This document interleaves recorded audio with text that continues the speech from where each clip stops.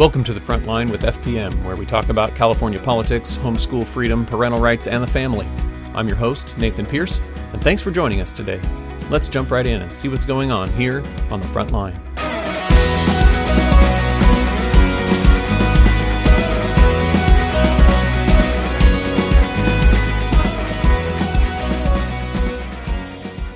All right, well, welcome everyone. Thank you so much for joining us. I'm really excited today to have Andrew Pudewa with us. Thank you so much, Andrew, for agreeing to come on our podcast and for joining us today.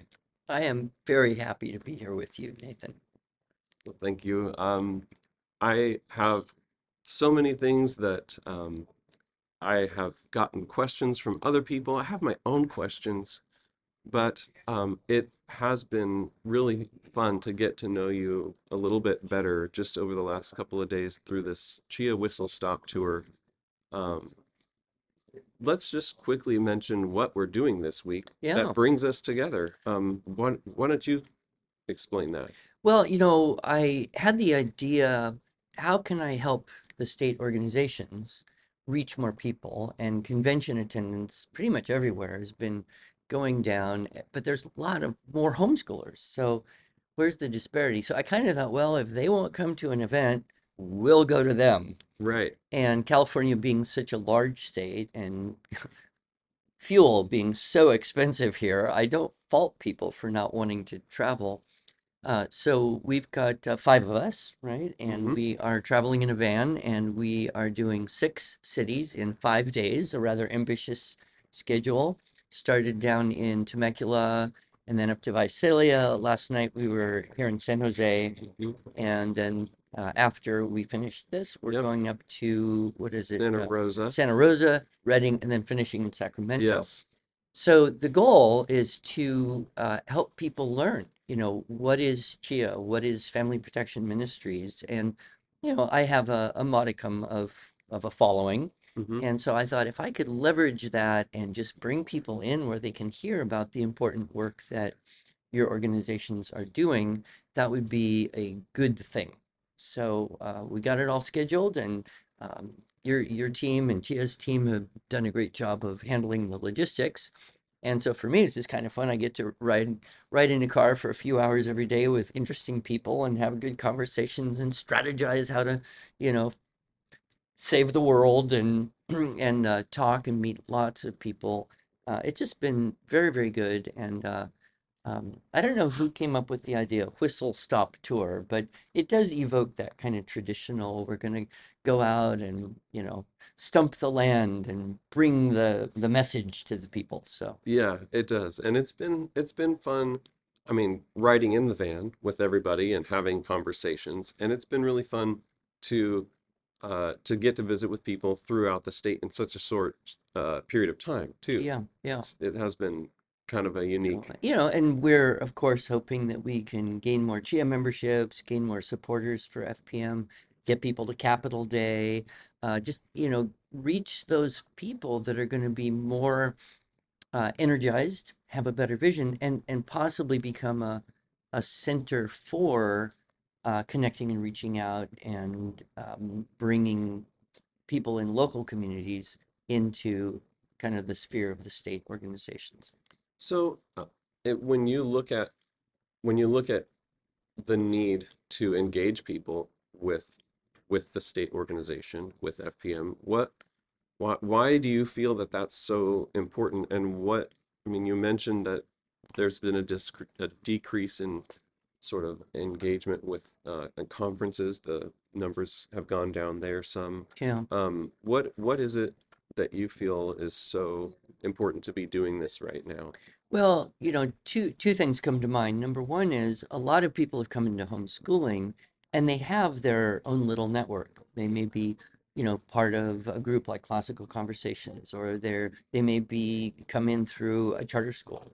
They may come in through, some little network of people, and then that's where they stay. That's where they're happy. They're comfortable. Their needs are being met, and so they're not, in some cases, even aware that there's a state organization that is designed with very dedicated, selfless people trying to help provide accurate information about how to legally homeschool in the state, accurate information about what are some of the opportunities, but I think most importantly, the work that you're doing to be vigilant, to monitor, to be aware, and bring to people's awareness potential threats to homeschool freedom. And as you've said a couple nights now, I find it almost unbelievable that the California legislature can actually pass 1,000 or more bills in 1 year. That's like probably more than 10 a day, given how much they are in session. Right. Who's reading these things? Who's actually aware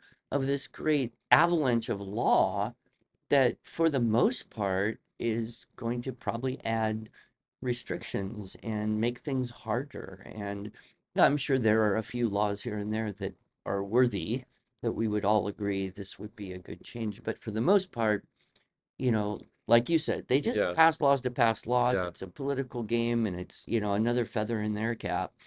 So to make people aware that, you know, we have to be vigilant, we have to be diligent, and we have to work together to to stand against those things that would threaten our freedoms. And in a place like California, it's pretty obvious that the majority of people are probably not in favor of increased individual freedom. Right. At least the majority of legislatures. The majority of people may be, but getting on that edge of my life and politics, what's most important? And I think you're doing a great job to bring that awareness to people. Well, I appreciate your energy in trying to help people be more aware, and I know that um, I I know that a lot of people have grown in that awareness this week, and hopefully that will continue on. Yeah, and hopefully the people we met will go out and be actively trying to promulgate the need for the awareness, and it'll grow. I feel like the whole battle's just really intensifying in the last few years. Yeah, we definitely need more people engaged in the battles. So, to switch subjects a little bit, I asked some people in my office as well as my kids Oh, to fun. ask some questions Okay. about what they would like to ask you if they were here running this podcast. Okay. So, I'll start with a couple from my kids. One of my kids, Mandy, asked, "How old were you when you started IEW?" Oh, okay. There's there's probably kind of a long story, but the short answer is I was 34 years old. I had been a full-time violin and kinder music teacher, and I was looking for a side gig, something I Hmm. could just do, now and then to bring in a little extra money, because, teaching music isn't the greatest way to keep your wife home and support a growing family. And so I just started doing these little writing seminars.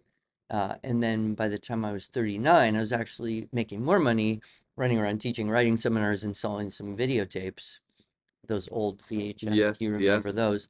Then I was teaching music, so we ended up then leaving where we were in Idaho, moving to California in '09, and I went, sorry, in '99, and I went full time. Okay. And we lived in Tascadero, California for 10 years, and that's where I really built the Institute for Excellence in Writing into a viable business. Okay.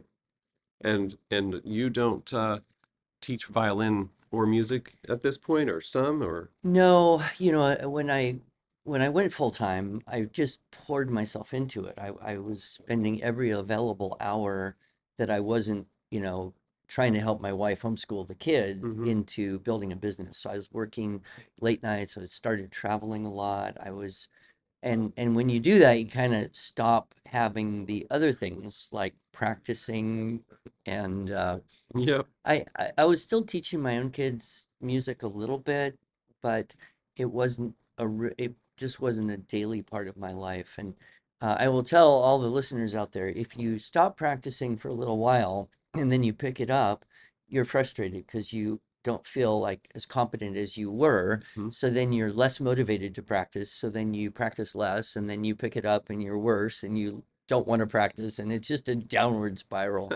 So my hope is that before I die, I will pick up a completely different instrument Ah, so that I can actually get better rather than just moaning the fact that I will never be as good on the violin as I once was. all right. So, do you have any instruments in mind? Bagpipes. All right. Yes, I want to grow my hair long, wear a ponytail, get a big beard, walk around in a kilt, and blast out, powerful sound into the world so that the grandchildren will know, ha, that's grandpa coming. I'm sure lots of people would love to come to see that. Well, it's a dream. Oh, I uh, don't really plan to stop doing what I'm doing, and I don't think I'd go for the ponytail and long beard and kilt until I stop doing what I'm doing. So we'll see what God has for my future. yeah, yeah. Okay, so let's see. What you've talked a little bit about your music background, and I know there's a lot more to that story. You started into IEW sort of dipping your toe into it, and then going eventually full time into it.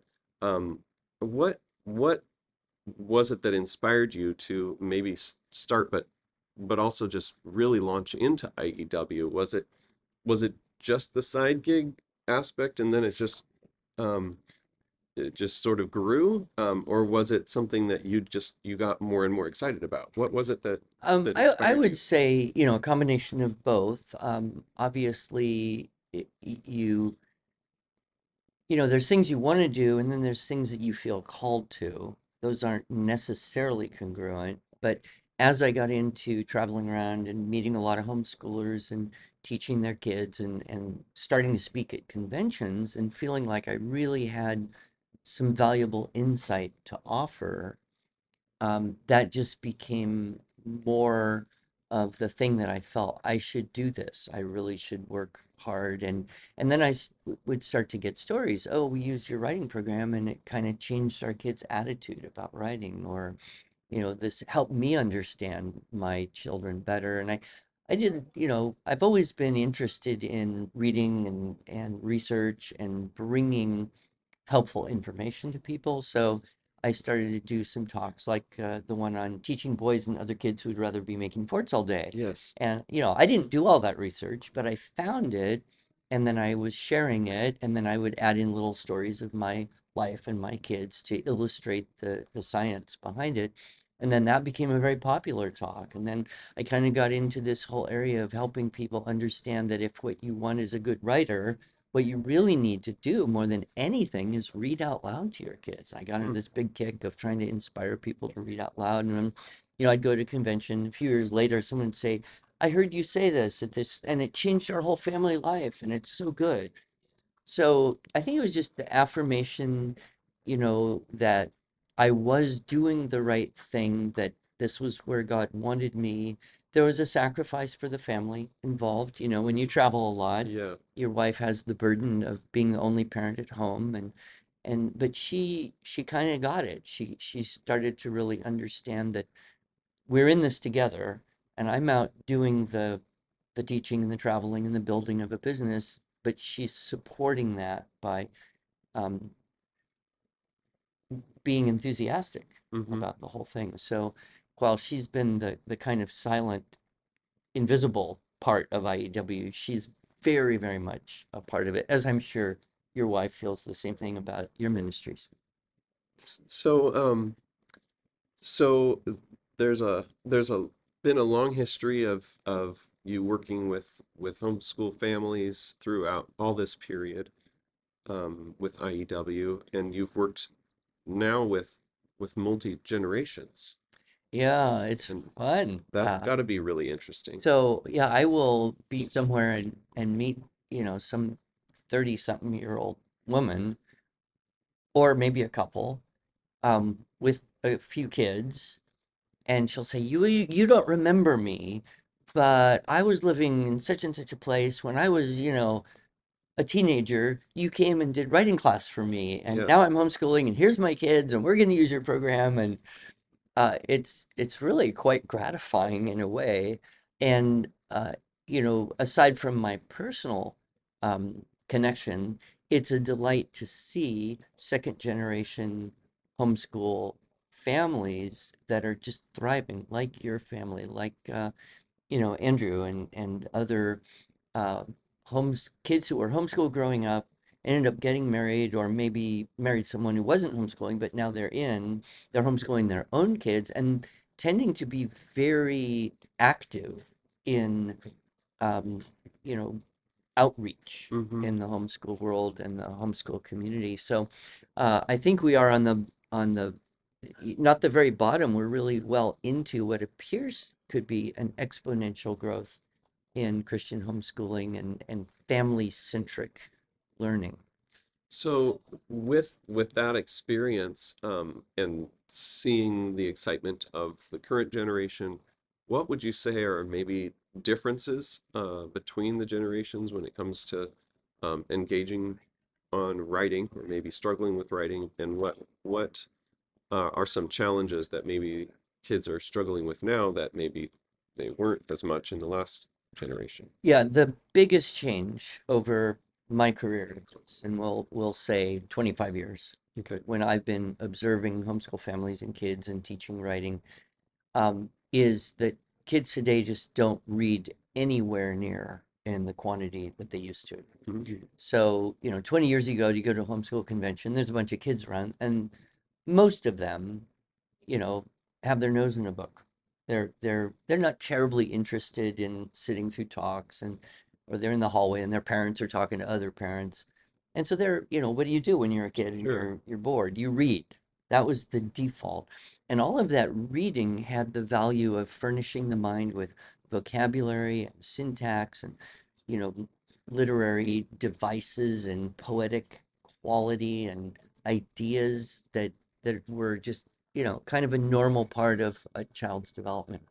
Today, I would say there's a, a fraction of kids. I don't even know what it'd be. I'm sure it's down to about 1/5 or maybe 1/10 of the kids read anywhere as much as how most of the kids used to read. And that is a problem on the teaching writing side because you can't get out of a brain that some isn't in there to begin with. Hmm. And so, what is the source?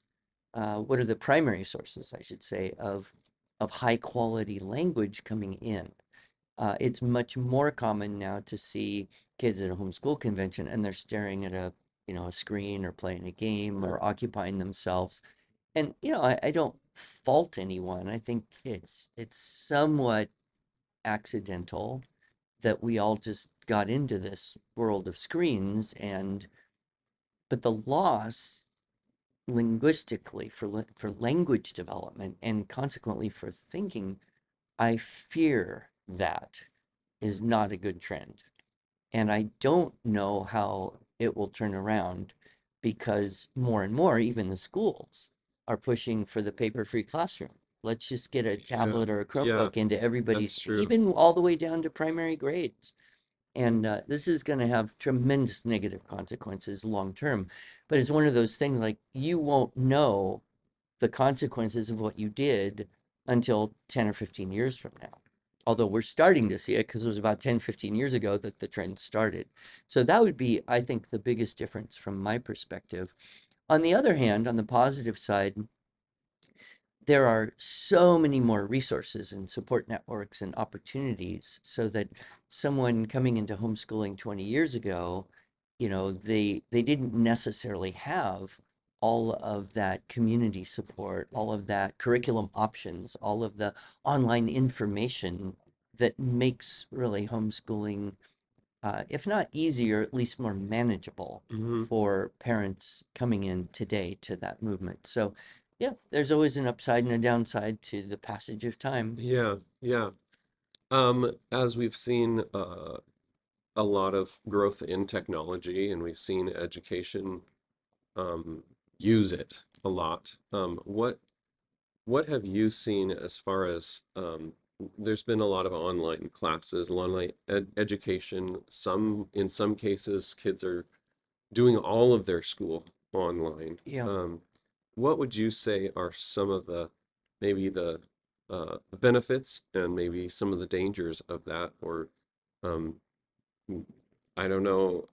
You have certainly reached a lot of people through through video. this video technology, but there's there's pluses and minuses You know, to some degree depending on how much you use it. I think I would make a distinction, because online is a big word Sure. and it means a Okay. lot of things. So I would make a distinction between video-based instruction, Okay. which is really what we offer. So Uh-huh. it's video of me teaching live kids, engaging them, and then being able to send that experience out to children all over the world and to parents and teachers as well.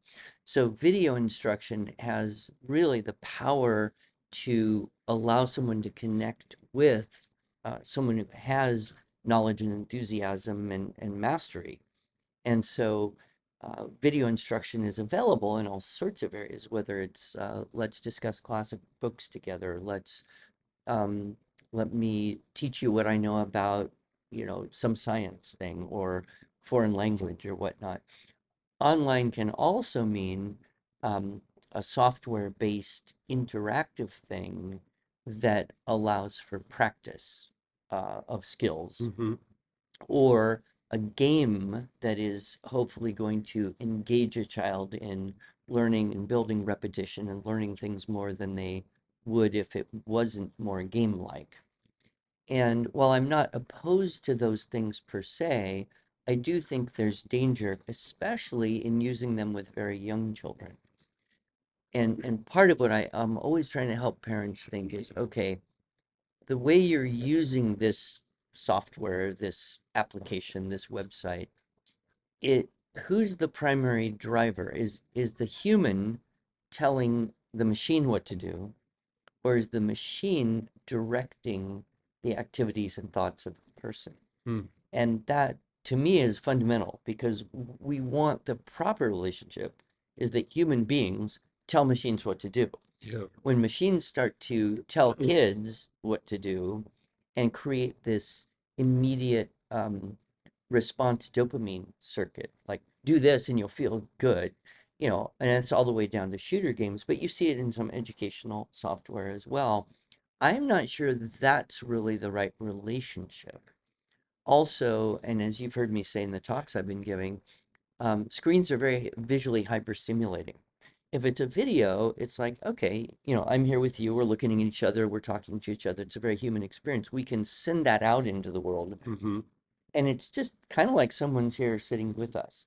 But if I'm designing a thing that's going to cause you to react, that's a different experience. So I think that screen-based information can extend human connection, but it can also replace human Hmm. connection. So those would be the things I would, encourage Yeah. people to think about. Okay. Yeah, that's really helpful. So, switching gears again, and this probably needs to be our last question because we have to get some other things done and get back on the road to Santa Rosa. That's true. Um, so, what would you say to homeschooling dads whose wives get discouraged? Well, that's there could be all sorts of reasons as to why a wife is discouraged. Sure. So it would be hard to make kind of a general or categorical answer to that. But a few thoughts. Um, I'll just share in my case. Sure. One of the things that frustrated my wife is she's just not a naturally organized person. Okay.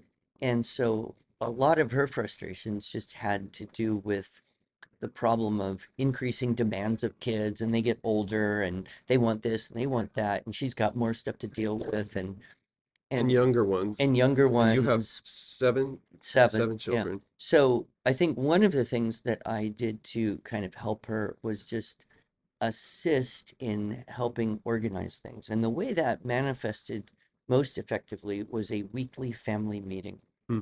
and a formal like a formal meeting. We're all going to sit down. I would print up an agenda. Every kid would have a piece of paper with the agenda that had space to take notes. The little ones couldn't take notes. I said, just draw pictures if you want, but everyone has a piece of paper. Okay. We're going to go through this. We're going to go over the schedule. We're going to go over any problems, complaints, requests. We're going to go over what needs to happen in this next week and who's going to do what to be sure that everyone's needs are met as well as possible. And that was a anchor for her. And many, many times she said, please let's not stop doing this. Or I'd be out of town. She'd say, well, let's be sure we get the family meeting in sometime because it helps me a lot. So that would be one thing, not telling her how to organize her life per se, but assisting in being the authority and the administrator of a time and space where being more organized was facilitated well. So I have a talk called The 3, maybe 4 Best Things I Did as a Homeschool Dad. Okay. And that's available online if anyone wants to go to IEW.com and chat our people and ask for the Dad's Talk. Yeah. And Okay. so, because there are a few other thoughts, the other thing is I think that, husbands don't necessarily realize that they need time alone. And when you've got a lot of kids, it seems overwhelming because you've been working really hard, but now you got to just take the kids away and give her some space. Yeah. And that's a personal sacrifice, but it always works out better because you've got time with kids and then she's got time alone. She's happier, happy wife, happy life.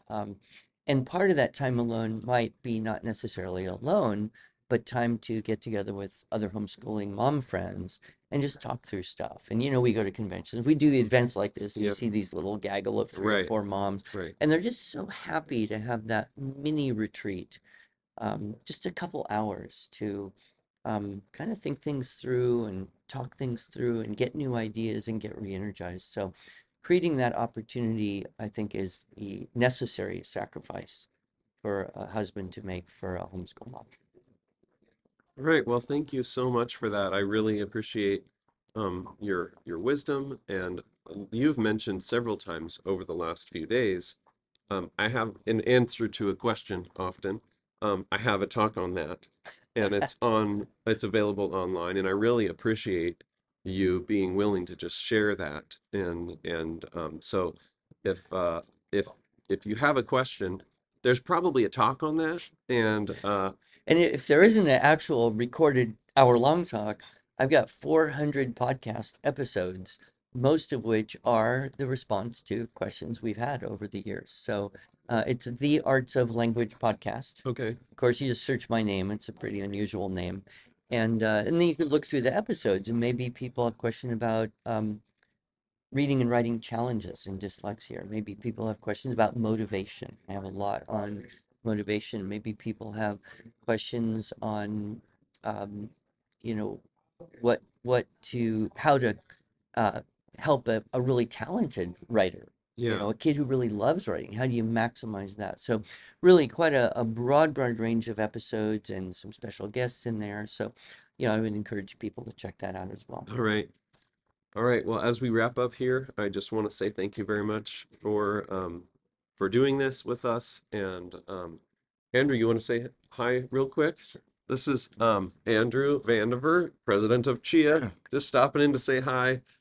We've been all together in the van and on the stage together over the last couple days. So we'll be continuing on together, and we'll talk to you guys soon. Thanks so much for joining us. Thanks for joining us for this episode of The Frontline with FPM. For more information about the topics we discuss here, check out Family Protection Ministries at fpmca.org and subscribe to our channel.